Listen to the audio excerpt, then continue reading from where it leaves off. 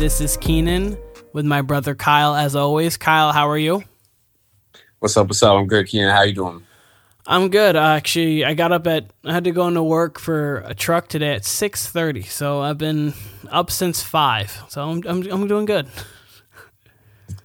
Sounds like a fun time. Yeah, it's been a blast. It was a blast today. Actually wasn't bad. We got the Westbrook Why Nots in a they call it coconut milk color. They're actually not bad.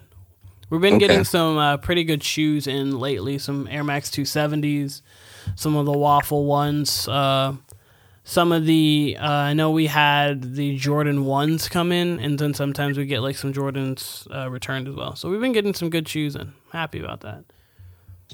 Good to know. Yes. How's work been for you? Same old? How's my job? My job's been good. Summer's been good so far. No complaints. Any big plans at all for summer for you? I mean, just trips. Some trips planned here and there, but, just enjoying stuff. We definitely got some downtime now that the NBA is...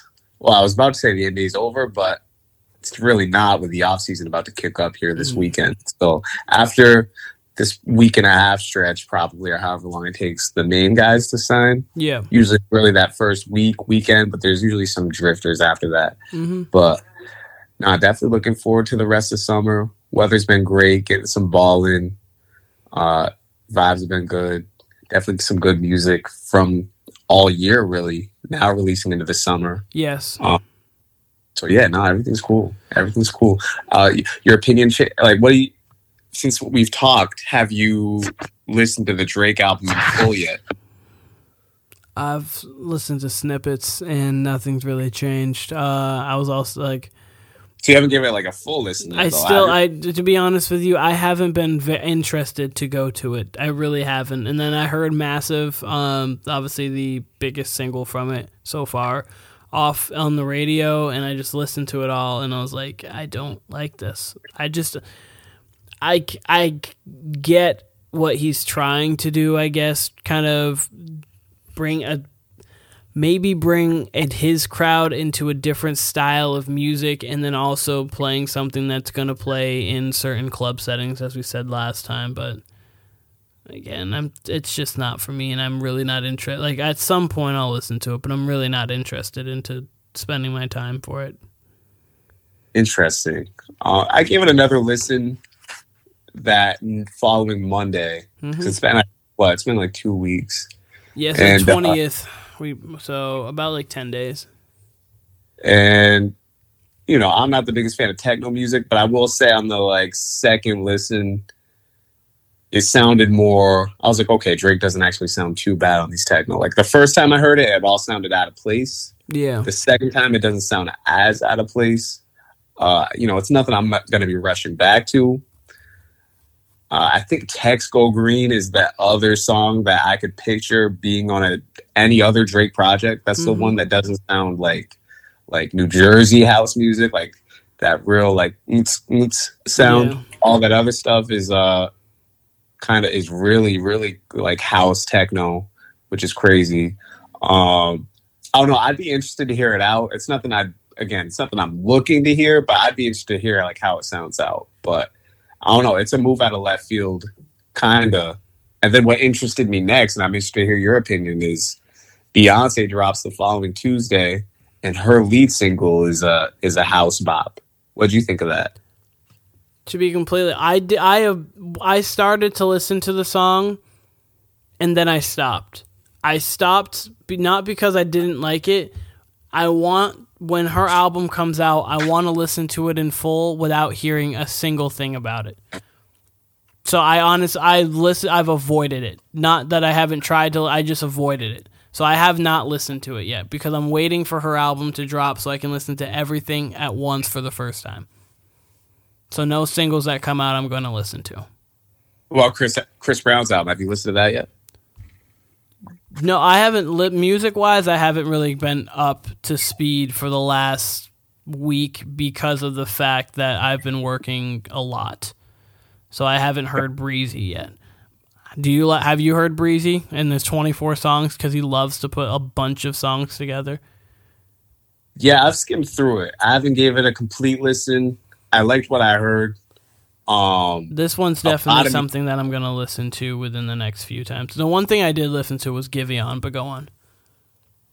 Yeah, a lot of Giveon dropped last Friday. Like a lot of music came out last Friday, and there's a lot of good projects dropping within the coming weeks. Whether it's the game, whether it's Brent Fayez, whether it's Beyonce, whether it's who else we got coming. There's a few. I feel like I'm leaving someone out here. If you care about Demi Lovato, I'm not looking forward to Demi Lovato, but Lizzo, Megan Trainor. I just wanted to give you a few that I know you're gonna be stoked about. Young Boy Never Broke Again's coming out as well soon. Yeah, there's Someone a few. that I feel actually like you may listen to. yeah, I don't really listen to Young Boy that much. I mean, he's got some songs I like, but I don't really listen to him like that. Mm-hmm. But who else? There's one other person I figured that was dropping in the next few weeks. Can't remember. It'll come to me. But there's been a lot of great music so far in 2022. SZA dropped. I don't know if we mentioned this before, but SZA came out with that deluxe 2 Control. Yes, which she All needs set. to just drop another I was gonna album. say she does. Sounds like she's coming soon. All 7 of those songs sound like they could have fit seamlessly on that album. Yep. She kind of did I don't the know, Kendrick thing. I mean, just much later. But like when Kendrick dropped Untitled Unmastered, which was 8 songs, right off about a year after To Pimp a Butterfly, and they all could have fit right on To Pimp a Butterfly. It's pretty much the songs that didn't make the cut, but were still very good. Right. And this one was dropped as a deluxe, a full 5 years later, which is crazy. Around this time, I think it was on the date of it. I could be wrong though. I want to say Control dropped free agency weekend of 2016. That don't sound right. Maybe it was 2017. No, it was June 9th, 2017. So, and she dropped it June 9th, 2022. She dropped it on the 5-year anniversary. That's right. It would be 5 years. That's crazy. I don't know why I have memories of. Yeah, it would be 27. That's crazy. I don't know why I have memories in my head of listening to it in 2016, but yeah, it must have been 2017. So that's kind of crazy. That would make sense. That would be right after. No, that was a year after. Never mind. It would have been a year after the Durant summer. Yeah, like I had memories of listening to it like the day of the KD signing to the Warriors, but must have been. Maybe I was listening to it a year later around the same time. I don't know. Yeah. But either way, lots of great music, lots of great R&B, hip hop, reggaeton. We got a lot this summer. Bad Bunny's probably been in my rotation the most this whole summer. Between him, Fabio's album, I've been listening to a lot of Kendrick, obviously. That album keeps coming up in my rotation. Mm-hmm. But I've got a lot of variety. And looking forward to what else comes out. July is going to be a great month. Yes, it is.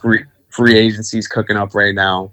DeJounte Murray just got traded to the Hawks for 4 first-round picks, which is crazy. Yes, and Danilo Gallinari was in there. I didn't know that he was until I got another report on it.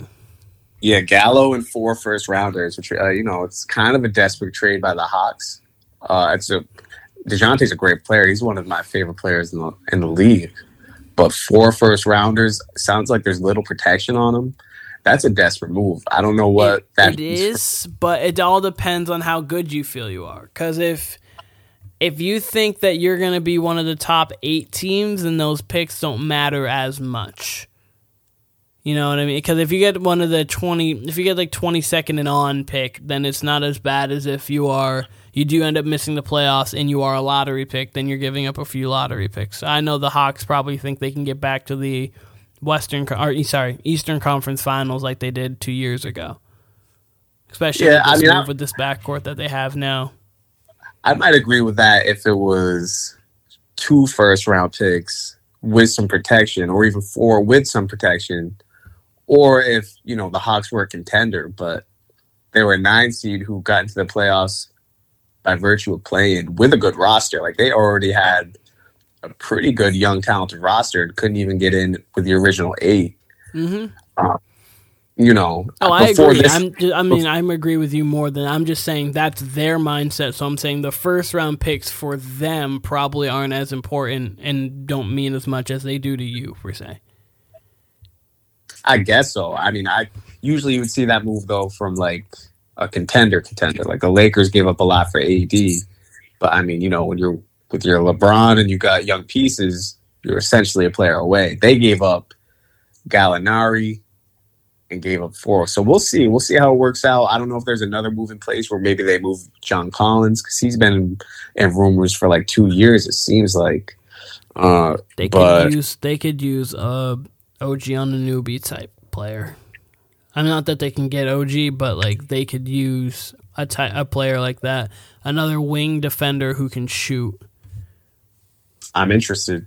And then also, I don't know if this trade got completed, but I saw it earlier. It was Will Barton and Monte Morris of the Wizards for KCP. And who was the other player? Was it 2 for 1 or was it a 2 for 2? I actually didn't see. If that was during today, I actually didn't see that one. It was like during the time you'd have been at work, so I saw this early in the morning. Yeah, no, I was gonna say I didn't see. I got the update for obviously the DeJounte Murray one because it just barely happened, but I didn't see that one actually. Monte Morris and Will Barton for Kentavious Caldwell Pope and Ish Smith. So Interesting. yeah, sounds like. I mean, the Wizards got the 2 more talented players out of that. And Yeah. It sounds like they get some more balancing the roster out. Bones Highland will probably get a more featured role. They got Jamal Murray and Michael Porter Jr. coming back. Nuggets a very intriguing team. Mm-hmm. And then we still got the DeAndre Ayton drama to sort out this summer. The Kyrie drama. Kyrie drama, that seems to be figured out, though. He opted in. KD will be back. That all kind of almost seemed hoax-ish. I don't know. I have my own opinion on that. I still think he could get traded. Like the trade with the only thing I'm thinking of now though is like the only possible move would really be the Lakers, and I could see the Westbrook, Kyrie with obviously other pieces in it. I could see that swap because their contracts. I mean, Kyrie's getting 36, Westbrook's getting 47. They could definitely make the salaries work in that sense, so they'd be able to kind of flip that. Because I know people have been throwing around the AD and Westbrook for Kyrie and Ben Simmons. Yeah, I don't think any of those will happen. I mean, it sounds like Kyrie's committed to the Nets, and I don't see what the Nets' upside would be to bringing in Westbrook. It doesn't really seem like they want to move Kyrie. The reports were really that Kyrie wanted to get traded, and it seemed like his response was almost like, y'all believe everything you hear kind of thing. Like he was never really asking for a trade. So I don't know. I think him and KD both finish it out. I think that Nets drama kind of came and went. You know what I mean? Like we ain't really heard much since then. Mm-hmm. So I think they run it back with their full roster. I can't imagine. I don't know. Unless there's a buyout, I can't imagine Westbrook being anywhere but LA with his contract, especially with John Wall now going to the Clippers. That was really one of your only tradable options contract-wise is John Wall and Chris Paul. And they've already done the Chris Paul trade, obviously a few years ago for one another. And, Wall got bought out and Wall's now a Clipper, which is, I'm excited to talk about that move, but I'll let you talk about Westbrook and the Lakers real quick. With Westbrook on the Lakers aren't doing anything. So, yeah, it's a bad fit. And I thought that I did not think when the move came early, the reason why I liked it was because I thought it was going to allow LeBron to rest during the regular season because obviously Westbrook's motor is as high as anyone's in the league. And obviously, Anthony Davis not being there doesn't help, but I mean, injury-wise, not there. But I thought that Westbrook was going to be able to kind of control the offense in an efficient-ish way because I figured LeBron could kind of reel him in a little bit.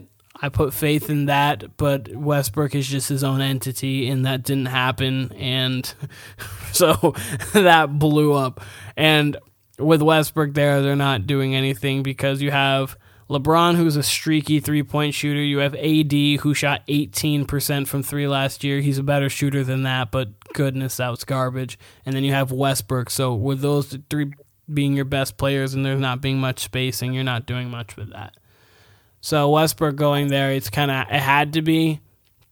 I would, if they can find a partner with that'd be beautiful for them. I don't think they're going to, because I don't know what team would benefit from having Westbrook other than maybe a bad team that needs to get people in the seats, I guess. I don't know. I mean, I think Westbrook, it depends on the coach. Depends on, like you said, depends on the team. I believe.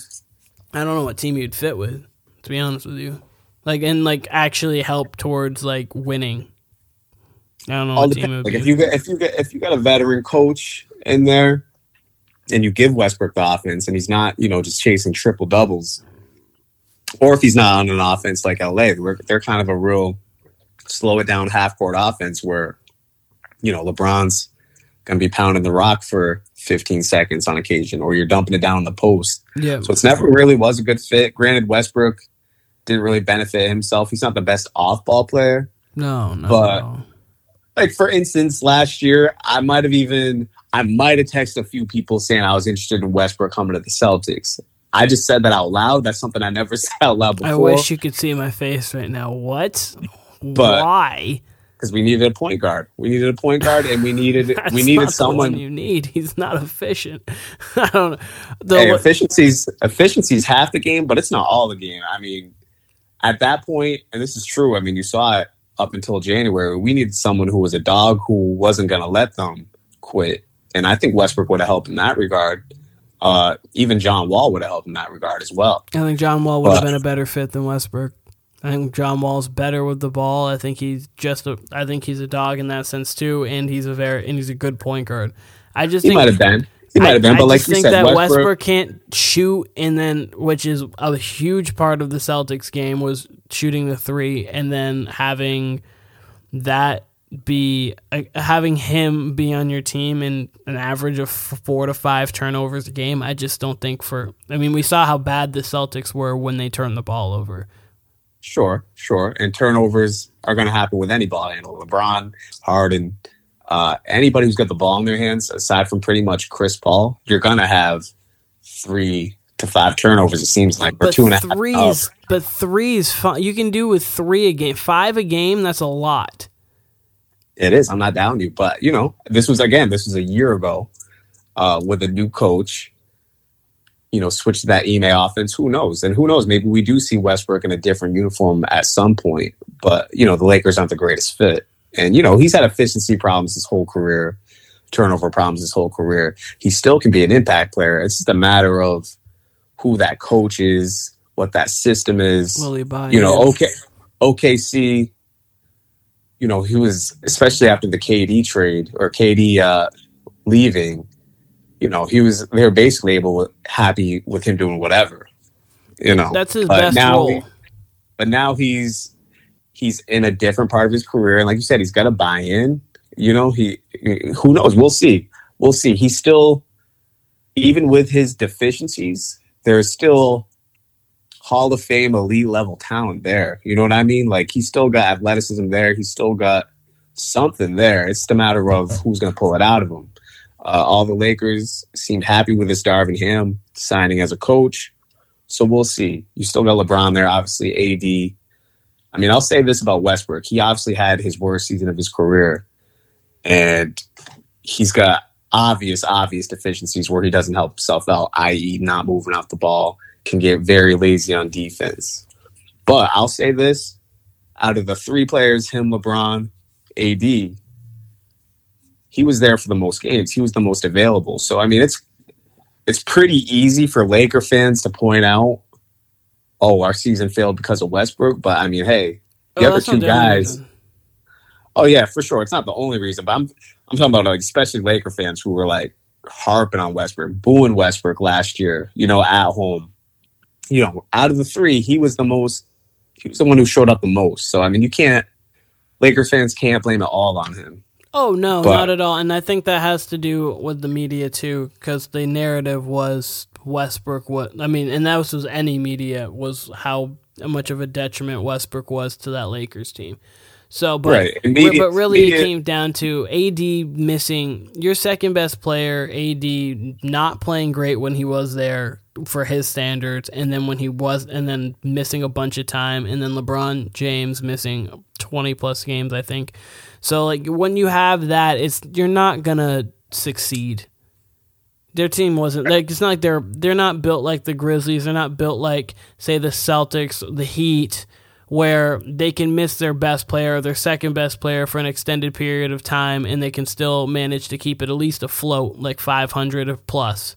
The teams I named could keep it above 500, but at least 500 plus. They weren't going to do that. So once those players went down, their season was already over. Right.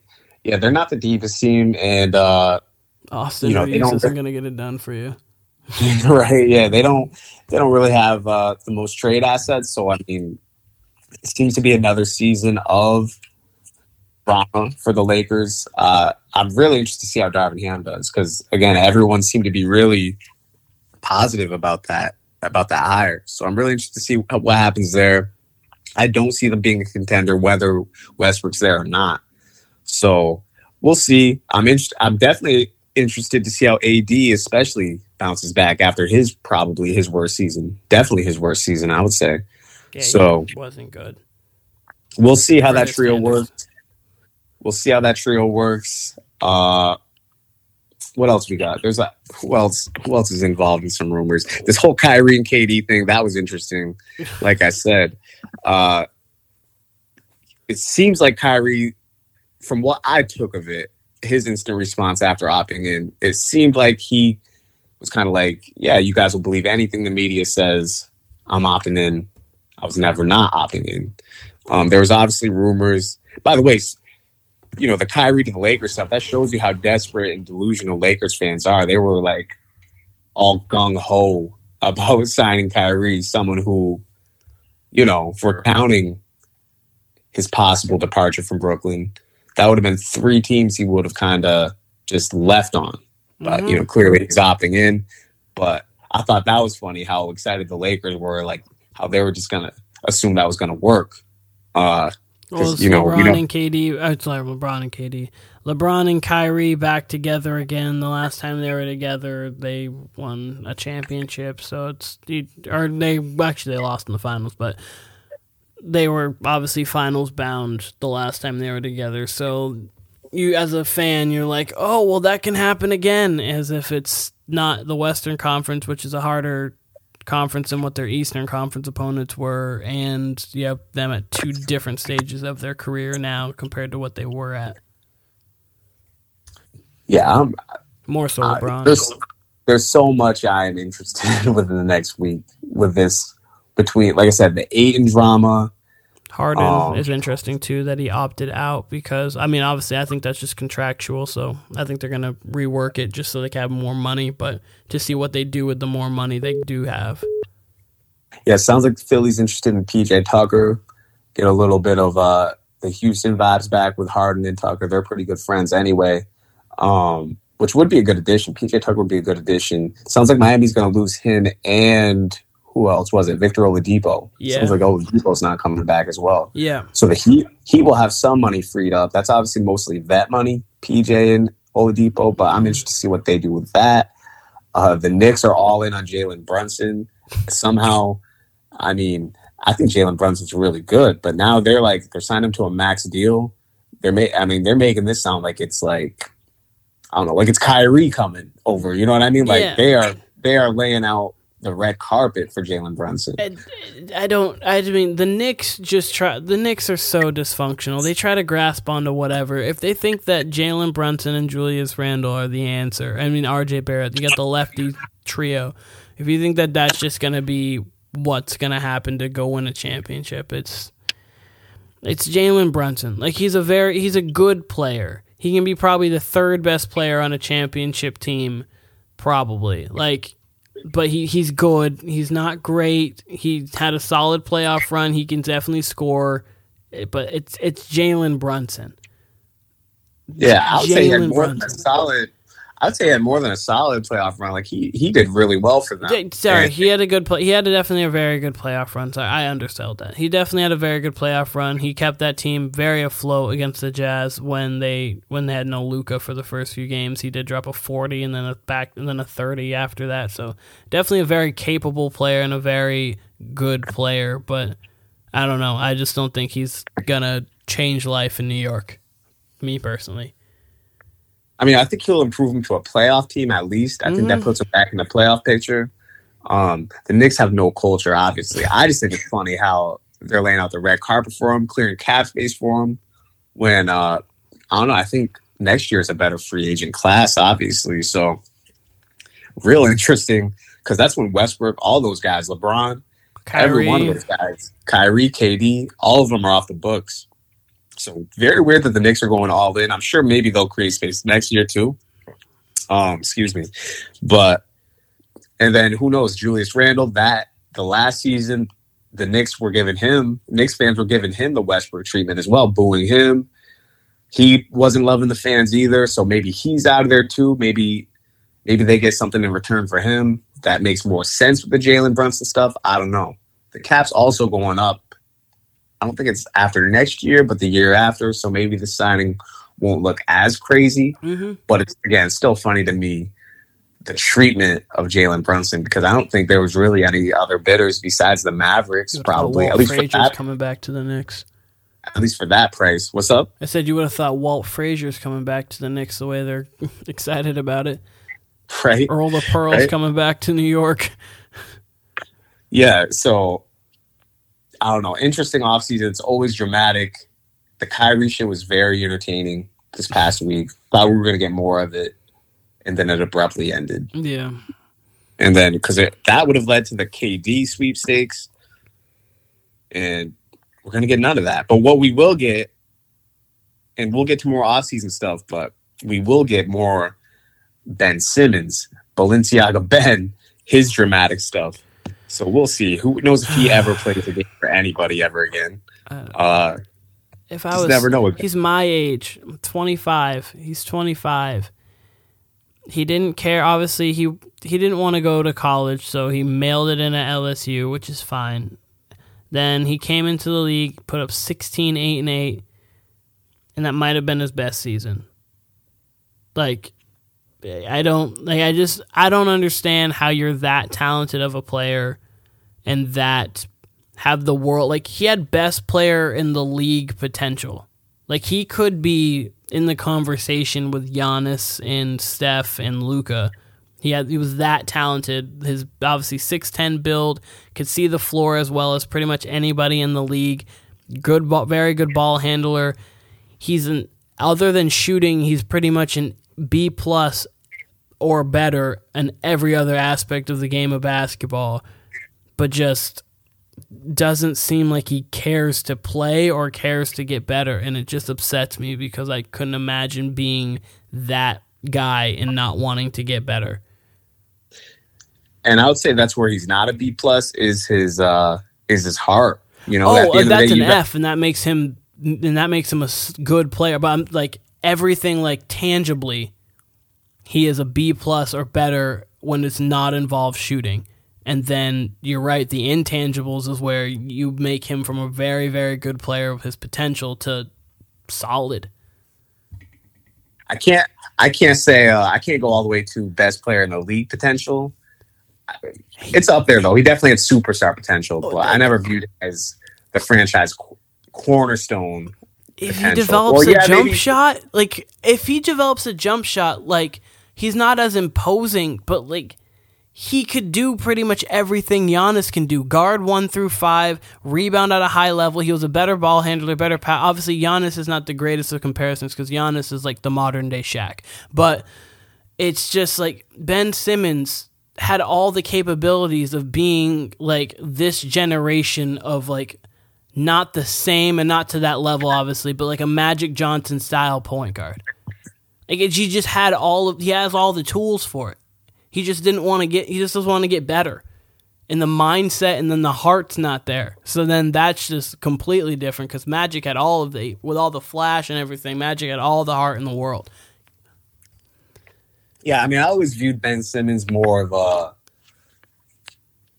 maybe Lamar Odom type because Lamar Odom had kind of the same kind of hype coming out too. He's always been he was a playmaking left-handed 6'10", could be a power forward, could be a point guard type, you know.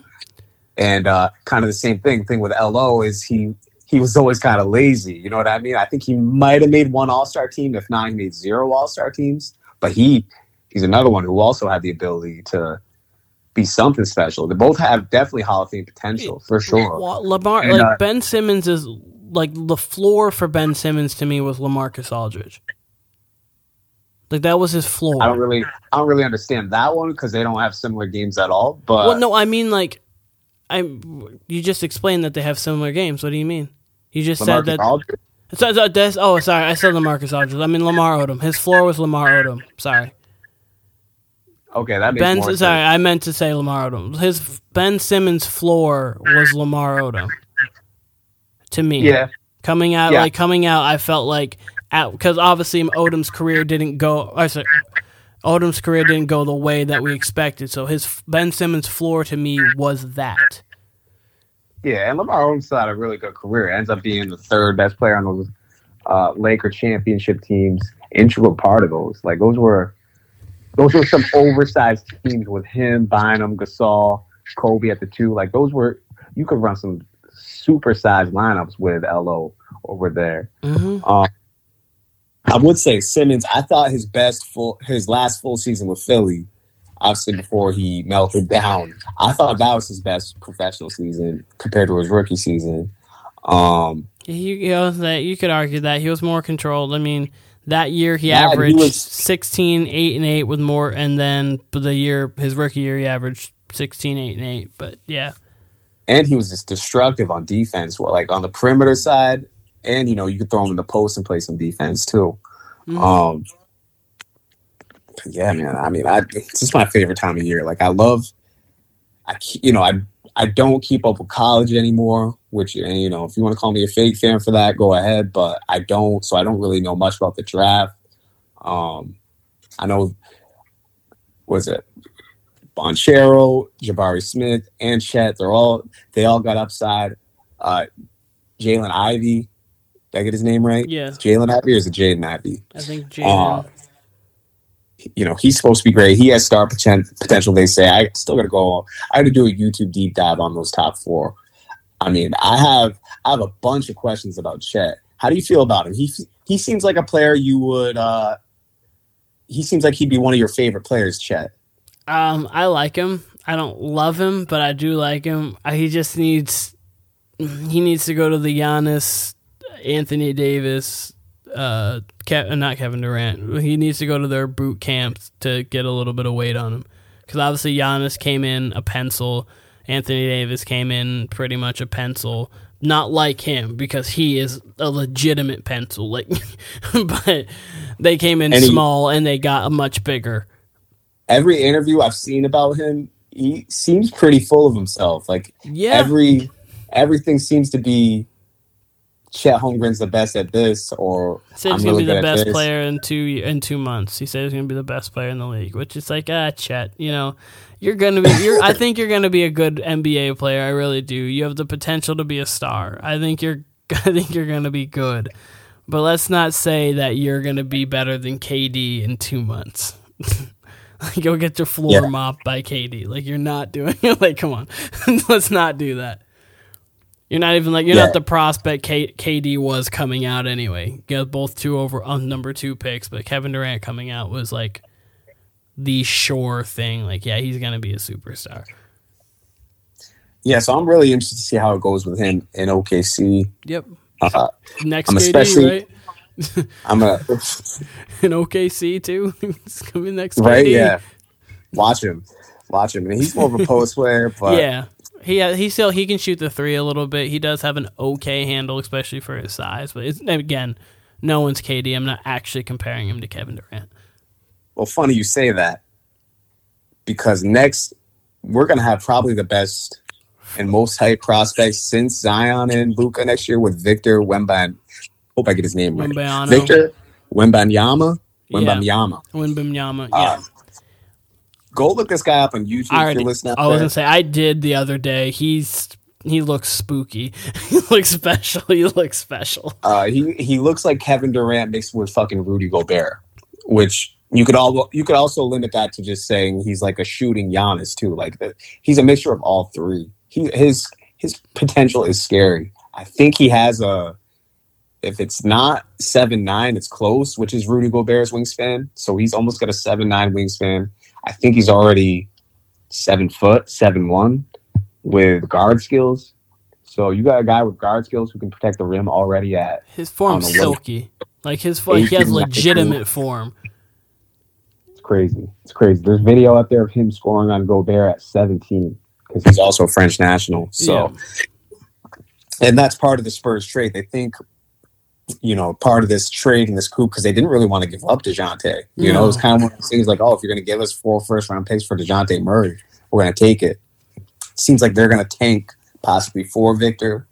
I'm interested to see that sweepstakes because you're going to see some outright tanking by the bottom two teams. It looks like the Patrick Ewing sweepstakes. And yeah, right, and the Zion sweepstakes and so forth and so forth. Yeah, LeBron sweepstakes. Yeah. Speaking of which, Zion, interested to see how he comes back in year. What would it be? Year 4 now for him? Yeah, year 4 because Ja was a rookie. Then Ja lost to the Warriors, or beat the Warriors in the play-in. Then last year lost to the Warriors. So yeah, 4 years. I can't go by Zion because he's just been so injured that I can't even remember. But I can do it by Ja. So yeah, he's going into year 4. Right, you see him sometimes you don't see him. he's just kind of there. So and he's helping up to play. Luka looks slender. I can't wait. I don't know. Prospects are interesting to me. Zion's the most hyped American prospect since LeBron. Yeah, definitely. Don't know who can reach that level of hype, especially now, because it seems like even college basketball's taken even a step back since Zion, and that was just, like you said, 3-4 years ago. It has, because Zion was why people watch college basketball, and then they saw this kid, John Morant, and they're like, oh, who is this guy over at Murray State? So, obviously, other players were good. I'm not trying to make it sound like they weren't, but Ja was just so athletic and electric. And then you had Zion, and then they had R.J. Barrett, and then you had Cam Reddish. So, obviously, that Duke team was going to be as well as televised as anything. By the way, I forgot to mention Brad Beal. He opts out of his option. It looks like he's coming back to Washington anyway. It seems like. Do you think? Yeah, he's kind of kept the same statement all the way through. Is that he wants to return to Washington. He wants to play in Washington. So it seems like he's gonna decline, get more money with that Supermax, and then maybe they figure it out later. They definitely got more talent with that. Okay. Mm-hmm. He needs to find himself a situation to win, because I was actually talking with a coworker, Daniel Reed. I was like, he may just become like an Alex English kind of guy. Not the same play style at all, but I mean like a guy that people don't remember, like the next generation doesn't remember in 20 years, but was a very talented scorer. Could be. And that's not bad. I'm not saying like it's a bad thing. I mean, obviously he's a very talented NBA player. It's just that it's weird. It's going to be weird to think in 20 years that I may be able to look back at like, oh, you guys don't remember how good Bradley Beal was. Like it's because obviously you have the greats and then you have the secondary greats like a James Worthy, but then you remember who like people will kind of remember him just because he's had big playoff moments and things. But Bradley Beal hasn't had the possibility of any of that. So, I mean, he had a couple actually. I mean, he had a couple solid, but nothing crazy. And then that, and that that happens. And obviously, John Wall getting injured didn't help that at all. But definitely. I think he definitely surprised everybody by staying these last 2 years when everybody was throwing him in every single fake trade, basically. And it seems like the same thing with Dame. Seems like Dame's going to stay in Portland. Who knows for how long? Maybe those trade talks heat up too. But, you never know in the East. The Wizards really do have a young, talented roster. And like I said, they got even better today. And, it's hard to say what will look at 20 years from now. Oh, of course. I was every only using, generation. I was like a hypothetical of kind of, because obviously like not many people know Alex English, but Alex English was a guy who averaged 30 in a season at one point. He was a very talented scorer in the 80s. For sure. Also on Denver in the 80s, which is like, it's hard to compare to like Denver now, and he seems to be, if I remember right, I always get Alex English confused with Adrian Dantley because they both, I think he also averaged like 28 a game, but I'm pretty sure Alex English, he works as like, or at least this was a few years ago, he works as like a security guard somewhere. Like he's just that kind of under the radar. You know what I mean? Like he probably, I'm assuming he has enough money to not work as a security guard, but like just chose to work as a security guard kind of thing. So I think he kind of plays into that. Kind of like how, I don't know, I think Tim Duncan will kind of fade into that too. Like people already just kind of skip over Tim Duncan with all these talks anyway, because Tim Duncan's just, not quiet flashy. as hell. Always, not flashy and just always just like whatever, I mean, he's in my top 6 all time, really. I mean, like he's to me, he's not more iconic, but I think he's better than Kobe. Like I think I would draft him before I would draft Kobe if I had to pick. But that, as I say, that's me, and I know that's a non-popular take for a lot of people, but I don't think people remember how phenomenal of an offensive player and especially a defensive player that Tim Duncan really was. Yeah. I mean, Tim Duncan, Kobe's a fun argument. I mean, Tim Duncan, his resume is just very similar to, in football, Tom Brady's. Like I think Tim Duncan might have the most 50-win seasons. I could be wrong. He never. I think he only had 2 seasons that he didn't. I think I could be wrong by 2. It may have only been 1, and one of them was the lockout year where they only played 66 games. I could be wrong. It could be even less games. So, one of them was that year. He won the championship that year, but one of them was the year that he going 50 in 16 is obviously very difficult. So, yeah, and that's no accident. That's no accident at all. That's no coincidence, I should say. You said you had some questions? I have a question. Like one question that can branch off into maybe a couple. So I was playing Madden with Austin the other day, and we were talking. Yeah, so we're kind of transitioning to football, and we were talking careers of players. Like we're talking about kind of all-time quarterbacks. Because obviously he's an Aaron Rodgers guy, so we're kind of talking about him, like where we think he could possibly place all time with the Peyton Mannings and all that good stuff. And then we were looking at Joe Montana compared to Dan Marino, like statistically, and why, because obviously we weren't alive during that time, so we were just looking based off stats without reading really reports of like, why was obviously Joe Montana universally recognized as the greatest quarterback of all time, other than just obviously the 4 Super Bowls is kind of what locks it. But anyways, that came into a conversation, and I brought it like an either or. Would you rather have Dan Marino's career or Eli Manning's career? That's a good question. And it's interesting because Eli Manning, regardless of how you feel or not, I think will probably end his way up in the Hall of Fame because of those 2 playoff runs. That's hard to say.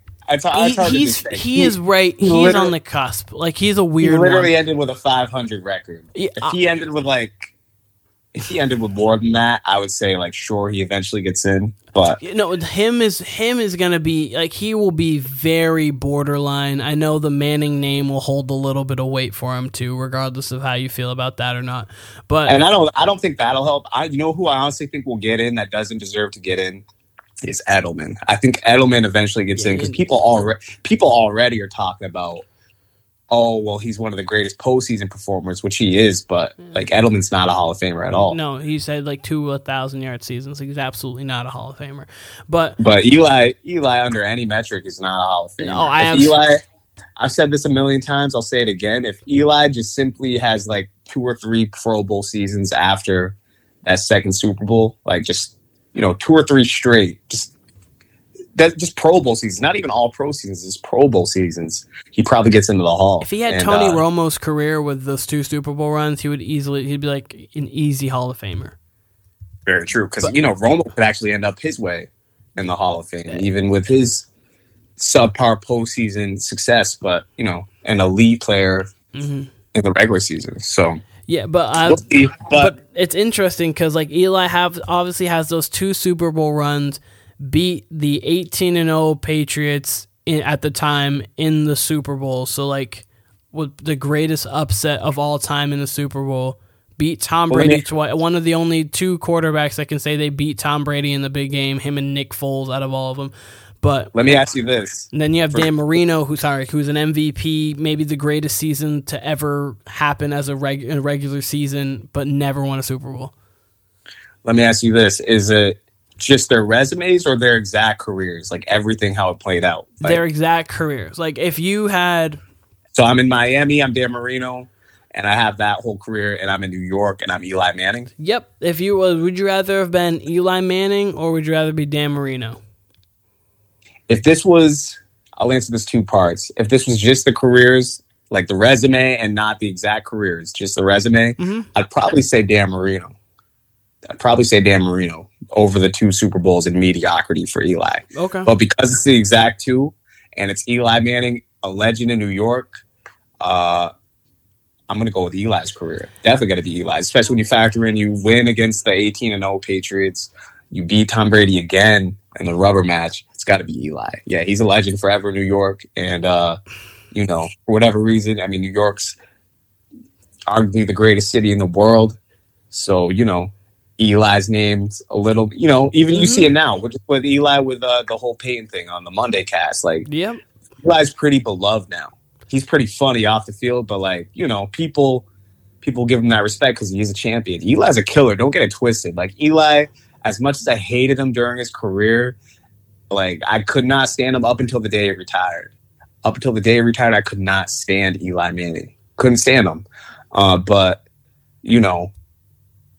maybe because Peyton had all the expectations, Eli didn't really have to worry about that as much. So he kind of just, he could throw 5 interceptions and not care about the 6th interception and probably believe that 6th interception was going to be a touchdown kind of thing. You know what I mean? And there are games where that was a thing. Like you'd throw like 3 first half picks and then the second half like 200 yards and 2 touchdowns and they might win the game depending. And it was like, okay, he just has no memory.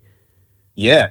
Yeah. I think at times, and I think this happened with, I don't want to just insert his name here, but I think Peyton and LeBron, maybe like LeBron early in his career, I think kind of the expectations would get to him in the playoffs a little bit because LeBron is without a doubt the most hyped athlete in U.S. history, him and Tiger Woods, right? Yeah, of course. And then Peyton's probably that for football.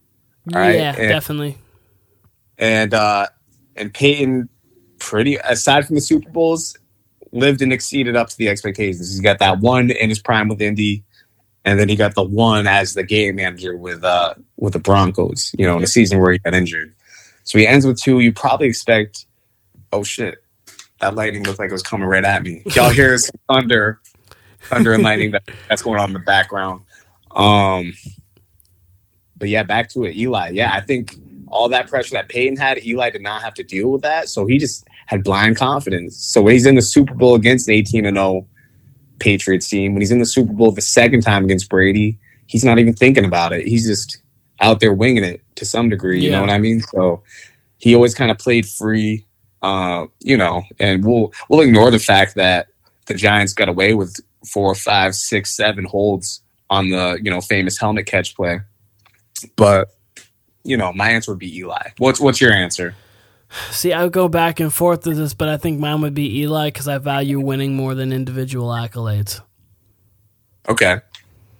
And so, and then if you take the career into it, to think that you're like a legend, even regardless, like possible Hall of Famer, that's obviously that's fringe, like depending on like who you talk to, but even without that, just as you said, like a legend in New York, and now because of those 2 Super Bowl runs, you got and also stopping an undefeated season, like you will forever be in NFL lore.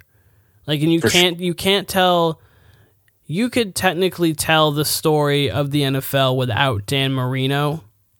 You couldn't. I don't think actually you really could. I don't agree with that at all. No. Because he's definitely one of the top 10 quarterbacks for sure, and Yeah, definitely it's. was. I was gonna say I'm only thinking that in like the. I mean, he did get to a Super Bowl, so you would be able to say he beat him, and it was very good. But sorry, like when I think of that, I think of like legitimate just Super Bowl winners, kind of when again like champions. But yeah, never mind. I retract that comment. But you definitely can't tell the story of the NFL without Eli Manning. So that is Right. Yeah, and I mean, sure. Yeah, I mean, you can say that about a ton of players. I mean, I think in that early Giants Super Bowl where they won, where the Bills kicked it wide right, I believe the Giants won that with a backup quarterback. So I mean, you could use that theory of the story not being told without such player. You could use that for a lot of players. Yeah, but you don't.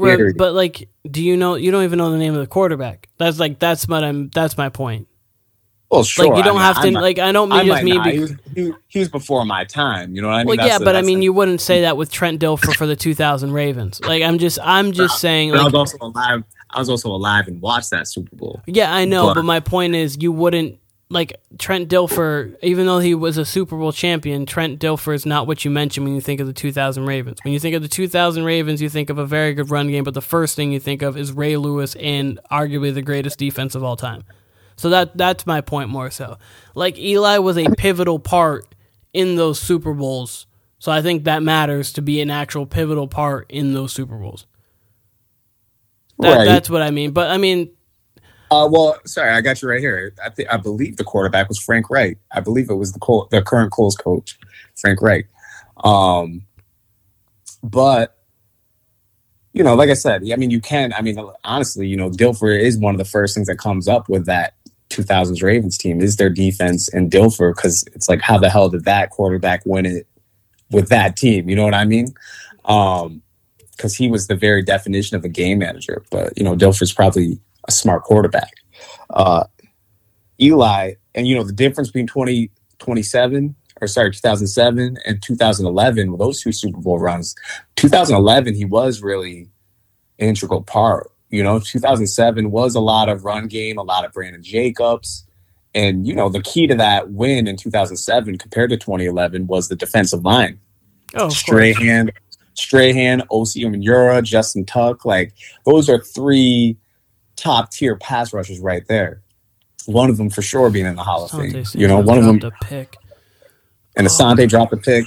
But, it wasn't like Eli went in there and went toe-to-toe. I mean, that was a pretty ugly Super Bowl for what it was. Technically did go toe-to-toe with Tom, because Tom didn't definitely did. No, I'm just saying, like, Tom didn't do much.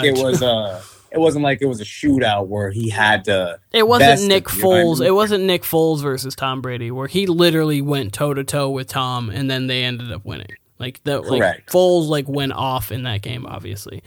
Correct. And I have another one. Okay. Cam Newton or Joe Flacco? Just which one would I rather have? Which career would I rather have? Which career would you rather have? That's tough. See, I brought these because how much you would value. How much do you value winning? Is what's interesting about this. I guess so. I mean, me. I always value winning, but you're asking me to pick one of my favorite players against a player who I, next to Eli Manning, fucking hated. I cannot stand Joe Flacco, especially the second half of his career. Flacco's another one. He's almost exactly like Eli Manning, except he kind of went from game manager, like the early, because he showed up, I believe, mid to late 2000s for the Ravens. I want to say 2007 was his rookie year. I could be wrong about that. And he started, yeah, everybody's okay. And he started off as a game manager for them, and the Ravens were perennially in the playoffs, and they perennially had a great defense with Ray Lewis, fucking Ed Reed. Suggs, Haloti Ngata, T Sizzle, like that defense had playmakers all over every year. And he started off. What's up? I said Balsahard University. Balsahard University, and yeah, I mean, he started off as a game manager, ended up being more of an aerial threat, and then just became like, especially those back-to-back playoff runs. I want to say those last three, 11, 12, and 13. If I got those years right. Mm-hmm. He was really just bombing shit. He had maybe the best playoff run of all time. Like if you go just by individual stats, he had 11 touchdowns to 0 picks in their Super Bowl run when they won it all. Like he got red hot. He got Peyton out of there. He got Tom out of there, and then the next year, 2014. I don't know if I get my years mixed up with those early 2010s, but I know we had runs in 11, 12, and 13. 14. They get, that famous game where they get up 2 scores twice on the Patriots. He balled out in that game. He's another one who was just never afraid of the Patriots, never afraid of anybody, really. You know what I mean? The pressure never got to him. His decision-making was bad. And, kind of like Eli, after those Super Bowl wins and after those playoff runs, he just kind of fell off a cliff. Yeah, no, but there was a time there you weirdly enough, as inconsistent as he ended up being, you'd want Flacco in those big games. He was kind of Joe Cool. And he had a big arm. And, he was kind of a perfect complement to those defenses because they put just enough talent around him. They'd always give him a tight end. They had Steve Smith the latter part of his career. I'm trying to think who else they had. Who else did they have early on for those receivers? Jacoby Ford, was it? He had to play. I think it was Jacoby Ford that was against the Broncos. He had to play up the sideline to get that game into overtime. That's Jacoby Jones, wasn't it? Sorry, Jacoby Jones. Yes, different play. Yes, Jacoby Jones. That was another person they had during that time. And then you're comparing that to Cam, who he comes in after the Heisman. He's a highly touted prospect. He lights up the league his first few years, really up until that last Panthers season. He was an elite player. You know what I mean? An incredible threat from the rushing. As a dual threat quarterback. He's a Hall of Fame talent. Flacco's not a Hall of Fame talent. Nope. Cam Newton's a Hall of Fame talent. So in a vacuum, I'd probably pick Cam. Okay, and that's fair. But if you're asking me career for career, I'm probably gonna take the wins. But if you're asking me player for player, again, you're asking me one of my favorite players in Cam Newton against one of my most disliked players in Joe Flacco. Oh, of course. I mean, if these are players for players, then you're taking Dan Marino 30 times out of 30 over Eli Manning. Like when you're talking in a vacuum, you're talking about one of the most talented quarterbacks to ever play. When you're talking, and that one's more interesting because Dan Marino's got everything but a ring. You know what I mean? He's got everything but a ring. And Eli's got the most bizarre career of any quarterback pretty much ever. You know what I mean? Like you couldn't even describe Eli's career. You know what I mean? Like it's so odd. Because I say he didn't have as much hype or pressure on him, but he was also number 1 pick. He had the drama coming out in his draft where he gets traded for Phillip Rivers because he refuses to go to San Diego. And he's in New York, and he's backing up Kurt Warner. So he did have the hype. He was just honestly so inconsistent early on the way his whole career was that people were kind of like, all right, whatever, it's Eli. We'll see when it happens. And then of all seasons, it happens against the 2007 Patriots.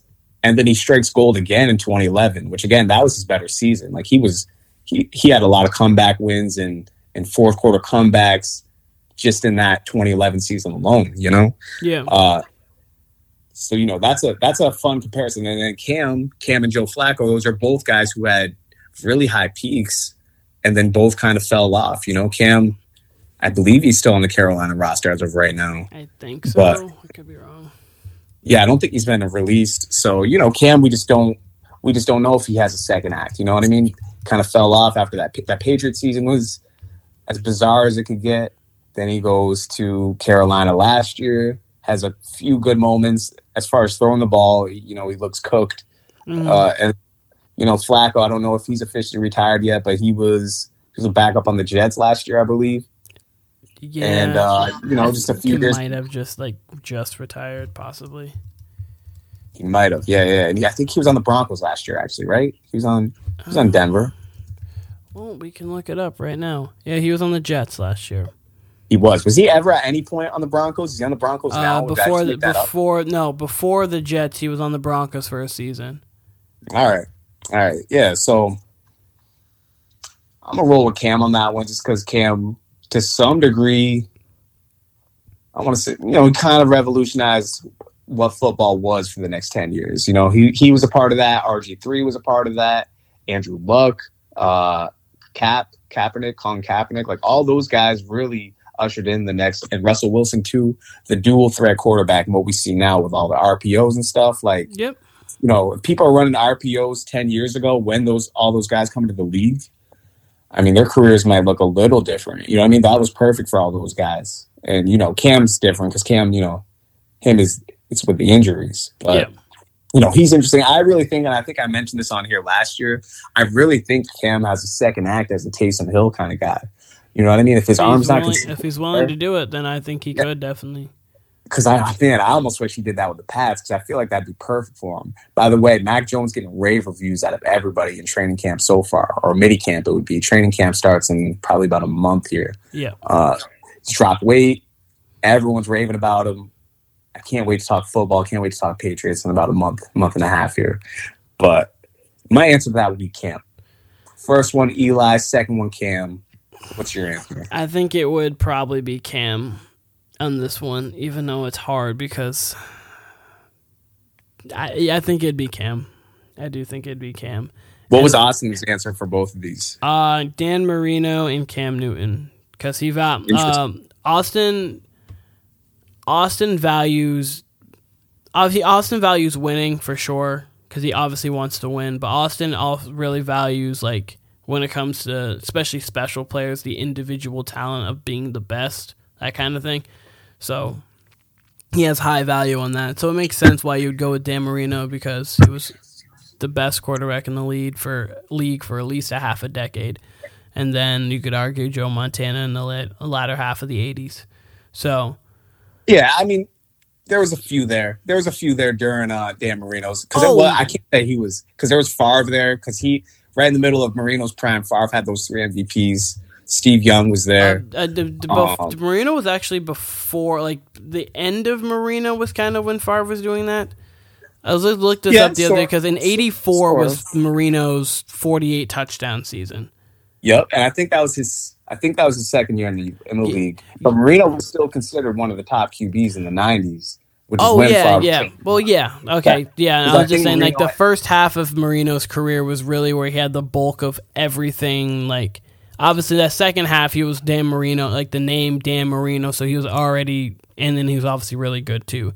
But if you look at his career numbers-wise, that first half of the season from like 83 to 87, 88 was really when you could consider him the best QB in the league for like a half decade.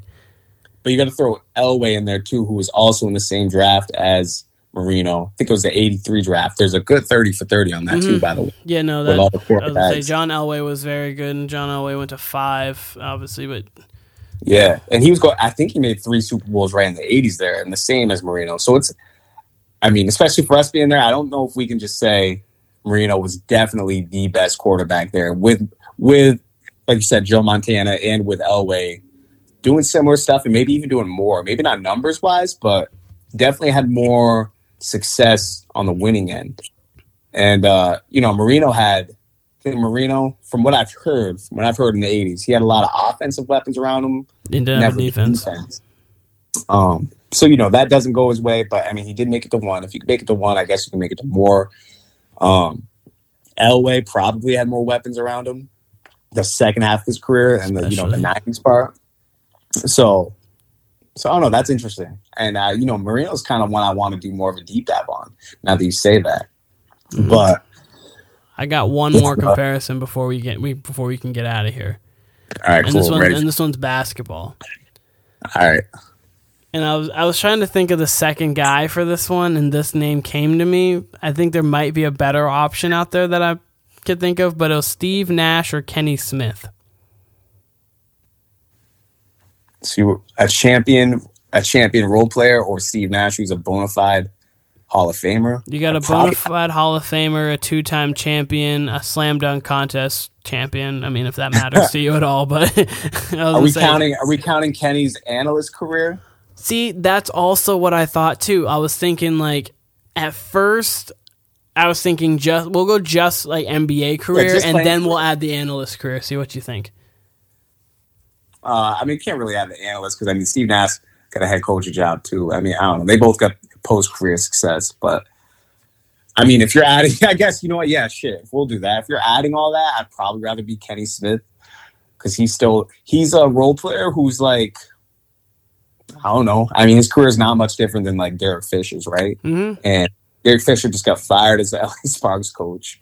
Other than that, unless Derek Fisher's on TV, we're not really going to hear much from Derek Fisher, nor remember his career much. Like, really, Derek Fisher's like,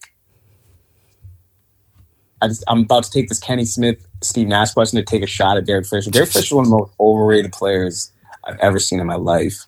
God, he got off on being like one of Kobe and Shaq's most loyal teammates. Like, because he did not, his career numbers, I bet, I'm not even going to look it up right now, but I bet his career numbers are something like 7-4 with 5 rings, which at the end of the day, that's what you'd say to me is, hey, Kyle, the 5 rings is all that matters at the end of the day. Yeah. Or whatever. I don't know if he's got all 5 or if he's got 4. I think he's got 5. You know, he does have 5 because I remember he was on Utah and then they made a big deal of them getting Derek Fisher back for those like championship runs the second time around. So I think he has all 5. And that's true. Like he is clearly he did have some value and there is merit to that. Just like how the Warriors brought back Iguodala, even though Iguodala didn't do shit. So, if you're a Laker fan out there listening to this, you can tell me shut the fuck up, Kyle. Cool. But I don't care. That doesn't leave I still think D Fish is pretty overrated. He's pretty much just a rip point guard who can make clutch threes. Yeah. But Kenny Smith, back to the original question, Kenny Smith, if we're including after the career stuff, I guess Kenny Smith, because like I said, he stayed in the limelight more. This is going to be my original point, sorry. He's basically Derek Fisher, but he's in the limelight because he really is a smart basketball mind. Like he's been thrown in for GM jobs and stuff like that. Yep. So I guess Kenny Smith because he's cool, even though he once big time me snubbed me at the Hall of Fame. 12, 13 years ago. Whatever. Shouts to Kenny Smith and his beautiful wife. But I would say, didn't he give you like a weak fist bump? I just went to dap him up and he like looked me off and like just held out his fist or whatever. And I was like, all right, whatever. All right, Kenny. All right, Ken. I'm like 17 years old at the time, so whatever. You 5-star Melo. That's another story for another day. Oh goodness, you 5-star Melo. My long-winded answer to this, I'd still probably take Steve Nash because Steve Nash is one of the greatest point guards of all time. He's exciting. He was a back-to-back MVP. Another one who had everything but the ring. But the ring. Okay, now. But Kenny was lucky enough to play. He played with MJ and James Worthy in college. Maybe he didn't play with James Worthy, but he definitely played with MJ. Mm-hmm. And he played with Akeem in his prime, And he was coached by Bill Russell. So he got a lot of, that's a lot of knowledge in the basketball department. And, he's a New York City player, grew up playing in, legendary New York City high schools, as well as, Rucker Park and all that. So it'd be cool to be Kenny Smith too. But I'd go with Steve Nash. All right. And so now I have one more that I'm going to add, just a real quick switch from Kenny Smith. But Derek Fisher, career 8.3 assists guy. Uh-huh. So I was close. I was 7-4. He's actually 8-3. What was his best season? Like 11-5? His best season. Let's look here. He had pretty close. He had a nice 13-2-4 season with Golden State in 2005. I forgot he went to Golden State for a little bit. That's right. So that would probably be his best season. And a lot of that Derek Fisher shit talk is just Celtics hate, but not really. I remember me and Steven used to have this conversation because he for some reason hates Derek Fisher too. But shout out Steve. He's just a hard player to quantify because all he does is play stout defense, get dunked on by Corey Brewer, hit clutch threes, and fight Matt Barnes. Apparently, that's another story too for another day. And he's involved in legendary gifts. If you know the Derek Fisher, Lance Stevenson gift. Yeah. So, Derek Fisher, he's whatever. He's 5 rings, and no, I mean, if I'm being serious, that is exactly someone you want on your team. That's someone who would hustle, who would die for a win. Who, again, brings value to championship teams, whether it's clutch shooting, making timely plays, timely defense. He's great at taking charges. So, yeah, of course, Fish had value. He's just, if you just took his stats and him out of the vacuum and just, him as a player, especially in those late 2 rings that him and Kobe got, he was past his prime. You know what I mean? Yeah. Compared to with those early years when he was coming off the bench with those Laker teams, hitting clutch threes and, really can move on defense when he didn't have all that muscle on him, a bit different. But, shouts to D Fish, even, I don't know what he's doing now after he got dropped by the Sparks, but shouts to D Fish. Steve Nash or Steve Kerr? Without the coaching, without just careers. Same exact career. That's extremely hard. See, that one's a little bit different just because you got Steve Kerr, who obviously played with Mike, made big-time shots, Mike, Scotty, Phil, and Dennis. You got that whole Dennis Rodman experience. Mm-hmm. And then he went to San Antonio, got coached by Pop, played with Tim Duncan, David Robinson. Like, he's got a career on him. Listen, I would love to be Steve Kerr, and he hit the biggest shot in the '97 finals too. He's got big moments with the Spurs too. One past his prime where he just lit the Mavericks up, I believe. That's a good YouTube find because he was past his. I think that was his last season in the league, way past his career, and Pop just threw him in. If you had the coaching, obviously, if you had obviously the second part of his career, the entire, I would much rather be Steve Kerr. Not much rather, but I'd rather be Steve Kerr. I think I would rather be Steve Kerr in both instances, personally. Yeah. I mean, it would be hard to pass up Steve Kerr's career. Just, spot up, shoot some threes, shoot some mid-range jumpers. Get decked in the face by Mike. I think that makes it. He's got, not that Steve Nash doesn't have stories for years, but Steve Kerr definitely has stories between Phil. I can only imagine the stories he has of Phil, Scotty, Mike, Dennis Rodman, especially. I'd pay money just to have a drink with Steve Kerr and just interview him. That being said, Steve Nash is a great interview. Go listen to any of Steve Nash's interviews with Bill Simmons on podcasts. Steve Nash is a great interview.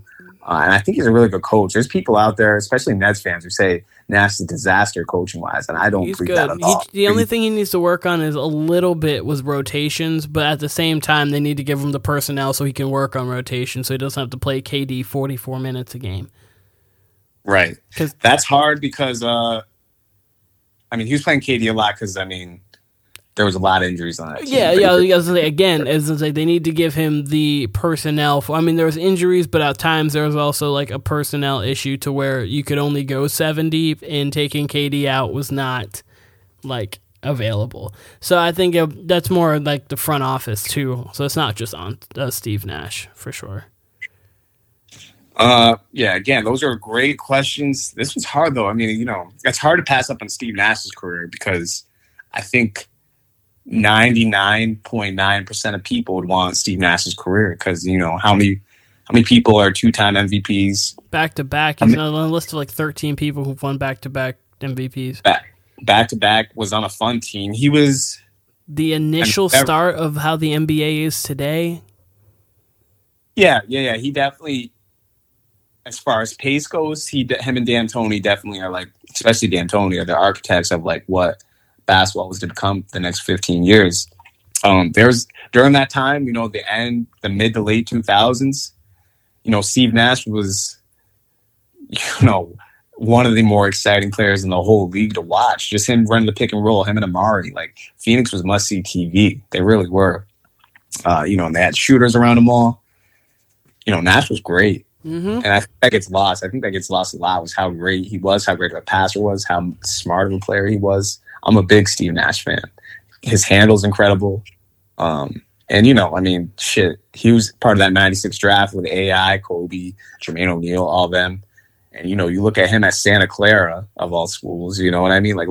There's nothing besides maybe, he's basically John Stockton with a handle. If you look at it from, 96, however old he was coming to the league, I'm not sure. And then he just blossoms into this Hall of Fame player. Plays with Dirk early on, obviously. He was Jason Kidd's backup, which is crazy to think of in those Phoenix teams early on. Really weird. Interesting career for Steve Nash. I think I would be, Steve Kerr, that's something I've thought about anyway. I love any Steve Kerr interview because he just has so much perspective, between playing Like, as you said, playing with the Bulls, the second half of that Bulls three-peat, playing with the Spurs, playing under Pop. You know, how many people play under Pop and Phil Jackson? Those are two of your top 5 coaches in any measurement in the NBA. Steve, and then he goes on and coaches, Steph. you know, the best team of the 2020s, you know, or the 2010s, the best team of the 2010s. He goes on and coaches, you know. He played with Mike, Scotty, Rodman. He got coached by Pop, played with Tim, David Robinson, now coaching Steph, Clay, Draymond, coached KD, was in the front office in Phoenix and did a really good job there. He did very well as a color commentator. Like, there's nothing Steve Kerr hasn't done very well in the league. Like, obviously he wasn't like a phenomenal basketball player, but he definitely was a integral part to some championship teams. Absolutely. Yeah, he was the architect of those. Speaking of Nash and D'Antoni, he was the architect of those teams. So, yeah, great basketball mind Steve Kerr is. That reminds me, this is the last thing before we get out of here. I don't know if you saw this, but this was fucking insane to me. Draymond was on a live thing. Yeah, I saw this. Live show of JJ Redick's podcast, and he said they couldn't have won the championship without Kevin Durant. That's got to be the most, I don't know. Do you remember why he said that? Oh, yeah, because Steph Curry couldn't create a shot. Because Steph Curry couldn't create his own shot. The guy that Tyronn Lue specifically said we have to double team him every time he has the ball, essentially, because they need to get the ball out of his hands. The man who averaged 30 in a season, a unanimous MVP when they went 73-9, couldn't create his own shot. I'm sure he couldn't. That was even more the biggest bullshit he ever said too. He goes, teams were starting to figure us out. No, they weren't. He said his examples were, and again, if anybody's listening to this and saying, hey, Draymond would know more than Kyle or Keenan, of course he fucking would. I think he's capping because this is why. He says, we're down 3-1 to OKC. OKC was, without a doubt, them and the Spurs. If you're going to pick two teams that were going to beat the Warriors in the West, it was, I think the Spurs won 69 games that year, 67 wins that year. Spurs win. OKC kind of surprises them with a win, right? But again, if there was one team you'd pick to beat those two teams in the West, it was going to be OKC. Durant and Westbrook and the rest of their crew was more than formidable. I mean, they had the game of the regular season with... I was about to say, they went to OT. Kevin Durant had to foul out. It still took a Steph Curry 42-footer and him dropping 12 threes and 46 for them to win in overtime, which is obviously his best regular season performance ever. I mean, I think it's better than the 62 points he had, just because of, like, obviously the moment of the game, but... God, that was such a fun game to watch. That felt like Game 7. That was such an amazing. And then Game 7 was great too. Yeah, they had. I believe you play your in conference 4 times if it's not your divisional team, right? I think you play division teams maybe 6 to 8 times. Yeah, you play Division 4, you play Conference 3, you play West 2, and then you have like a spotty they have like 5 games left to spot. Got you. So I think they play Golden State 3 times that year, OKC, or vice versa. Golden State plays OKC 3 times. I believe all 3 of those games were great. My memory of that is that all 3 games were great. Yes. Right? Their series goes 7, as you said. They're down 3-1. It's a bona fide classic. They weren't down 3. Yeah, they were down 3-1 because they figured out Steph, but that's because they were the perfect matchup for it. Westbrook's a bigger physical guard. The rest of their team was big and physical. They wanted to play defense a little bit too. Yeah, they were. They run around. They had Steven Adams and Enes Kanter to bang against the Warriors. The Warriors are obviously a smaller finesse team. Like, they were just a bad matchup all around for the Warriors. And then how great the Warriors were.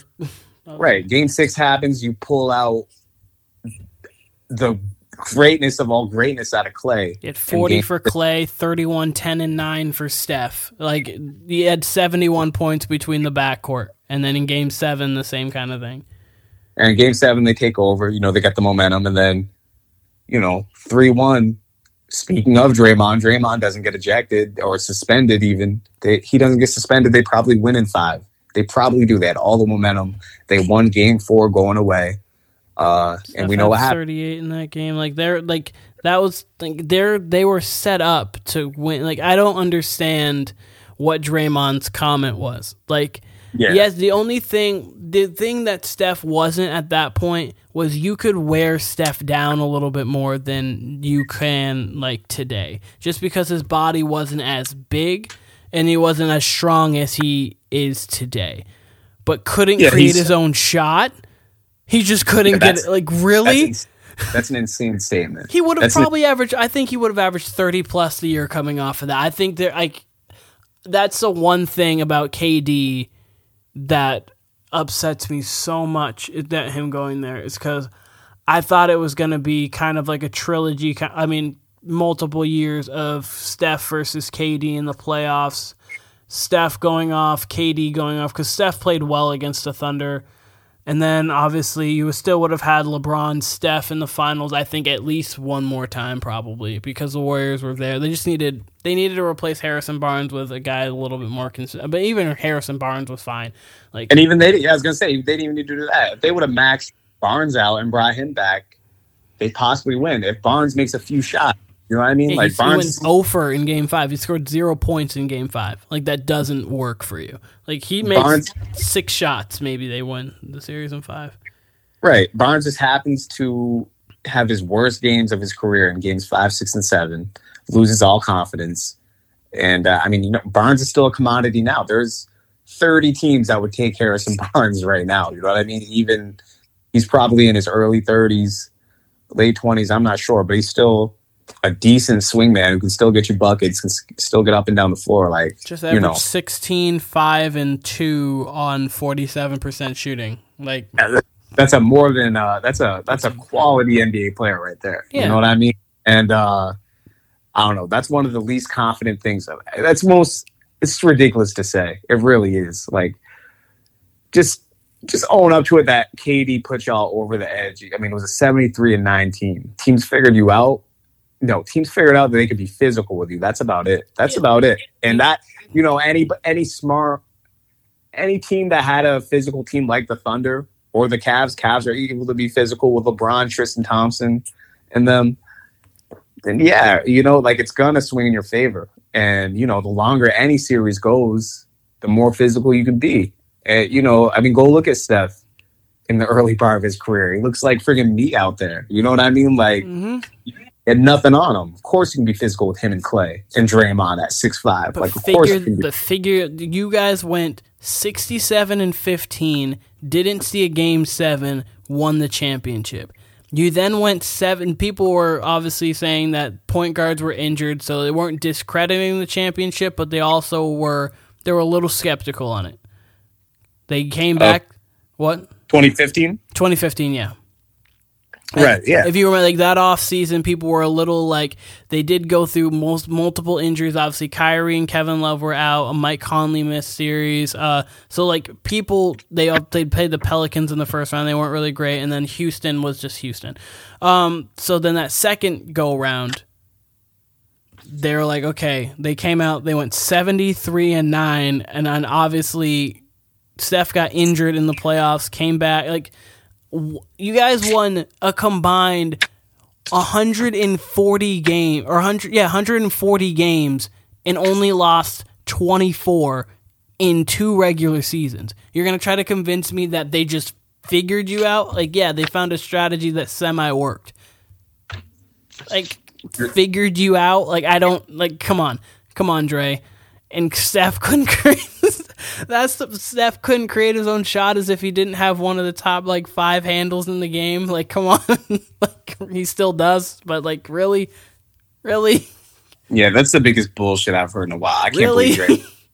And Draymond's going to be, and I guess apparently already is because he's got a podcast, he's going to be great in the media. He's got a job at TNT the day he retires. But that was some bullshit. Like, come on. Yeah. Maybe they did need another player, but guess what? It could have been anyone between the level of Harrison Barnes and Durant, or even like we said last time, we had the same conversation on our very last episode, I believe. If you even decide to not bring Barnes back, maybe put Iggy in that starting role, maybe or something like that, or another swingman, and balance out your bench more. Grab Andrew Wiggins. Apparently that worked. Right? If any sort of addition to your depth to a 73-9 team. I don't think experts are coming back next year. We call them experts. I don't think people are coming back next year saying, "Oh, I just don't see it for this Golden State team." Like, no, people still would have either picked them as a finalist or a Western Conference finalist. That's for sure. At worst, Western Conference finalist, because they may have thought the Thunder could have beat them if Kevin Durant goes back to the Thunder. Or the Spurs be with Kawhi, because obviously the Spurs got there the next year with Kawhi. But, Kevin Durant made it so you guys were absolutely unbeatable with him. Like, not absolutely, unbeatable with him, because obviously the Rockets took you 7, you lost to the Raptors, but KD barely played. Like especially that first year, you guys were unbeatable. There was no way, and you went 67-15, 16-1 in the playoffs. You could argue it's the greatest team that we've ever seen. Like, that's what KD did. Oh God, that's all we got. Listen, we're gonna be back talking more music soon, more basketball. We'll be back after free agency starts this Friday. Mm-hmm. So we will be back. I mean, really, it starts tomorrow, honestly. Yeah. But football's going to be around the corner, too. I'm excited. Got some topics that I'm actually interested in, too, that I'm thinking about. But, yeah. Perfect. Also want to mention UFC 276 this weekend. Has the potential to be an all-time great card. Is Adesanya on that? Adesanya is the main fight. So, if you're listening out here there and you're got some interest in UFC or you are a UFC fan, we got Adesanya versus Jared Cannonier in the main event. And that's Adesanya, who's arguably the most exciting fighter in the UFC, versus someone with knockout power, who I just found out today he started as a heavyweight and he's all the way down at middleweight. So he's got power. Yeah, so he walks around much heavier than he actually is going to weigh in at. So he's stylistically, Adesanya is probably the much better fighter, but I think this guy's going to force Adesanya to fight, which, the last few fights, Adesanya's been more of a counter striker, and people have complained that his fights have been a little boring. I do not think that's going to be the case. The co-main event is what I'm most looking forward to. We got Max Holloway versus Alexander Volkanovski. The two best featherweights going at it the third time. There's some dissension whether Max won the second fight or not, and here we are. Third fight. Without a doubt, the two. I mean, I think in the pound for pound rankings, Volk is number 3 and Max Holloway is number 6, I believe. It could be an all-time fight. The first two fights were pretty good. They both went to decision. I'm hoping there's a finish one way or another. I'm rooting for Max. What else we got on the card? We got Sean O'Malley on the card, who's a highlight. Him versus Pedro Munoz, I believe. Sorry, pronounced that name wrong. Who else we got? We got Alex Pereira versus, I don't know who the fuck he's facing, Sean Strickland. So that's a middleweight bout. And the reason why that's noteworthy is Pereira once knocked out Adesanya in kickboxing years ago. He's got 2 wins versus Adesanya in kickboxing back in the day. And that's going to be a matchup. If he wins and Adesanya wins, whether win or lose for Adesanya, that's going to be a fight the UFC is going to want to make. Pereira he's a knockout artist too. I think his nickname's actually Hands of Stone. So a lot of intriguing stuff on this card. And I believe the 5th fight, let me look. I believe the 5th fight is Miesha Tate, who's one of the better women's fighters of all time. Let me look this up to make sure. Adesanya Cannonier, Volk Moles, Max, Robbie Lawler. Maybe, I think they moved. They canceled the Lauren Murphy, Miesha Tate fight. So they moved up Robbie Lawler versus Brian Barbignana. I don't actually know him. Lawler, though, he's like a UFC legend. So that could be fun. I don't know much about that fight, but the other 4, I'm hella hyped for. That 5th one, cool. That'll probably beat it off.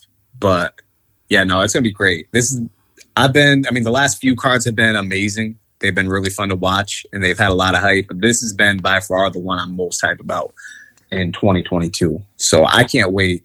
I'm going to be locked in on that on Saturday. And that's going to be in the middle of free agency, too. So I'll be getting probably breaking free agency news while these fights are going on. I cannot wait to watch. Yeah. Couple things I'm going to say on my outro here. Happy birthday to Danny on the 2nd. I mean, we're not going to podcast, but happy birthday to Danny, my girlfriend, on July 2nd, which is the same day as the card. That's Wait, you say we're doing a podcast for her birthday? No, we won't be doing a. No, I'm saying we won't be doing a podcast like until after her birthday, probably. So I'm saying happy birthday on the pod. Happy early birthday, Danny. I'll be sure to wish you a happy birthday that day, but happy early birthday. Happy early podcast. Yes, from the Warner Brothers podcast. There's a URL event next Sunday. It's next Saturday on the 9th. It's Gnome 12. I've been so excited for this event. This event's going to be amazing. The first battle of the night's actually going to be for $100,000. So there's money on the line. There's people going at it. It's going to be phenomenal. So I'm excited for that. And then obviously NBA free agency. And last but not least, Friday, Stranger Things has 2 more episodes coming out. The last 2 episodes for this season. And I couldn't be more stoked.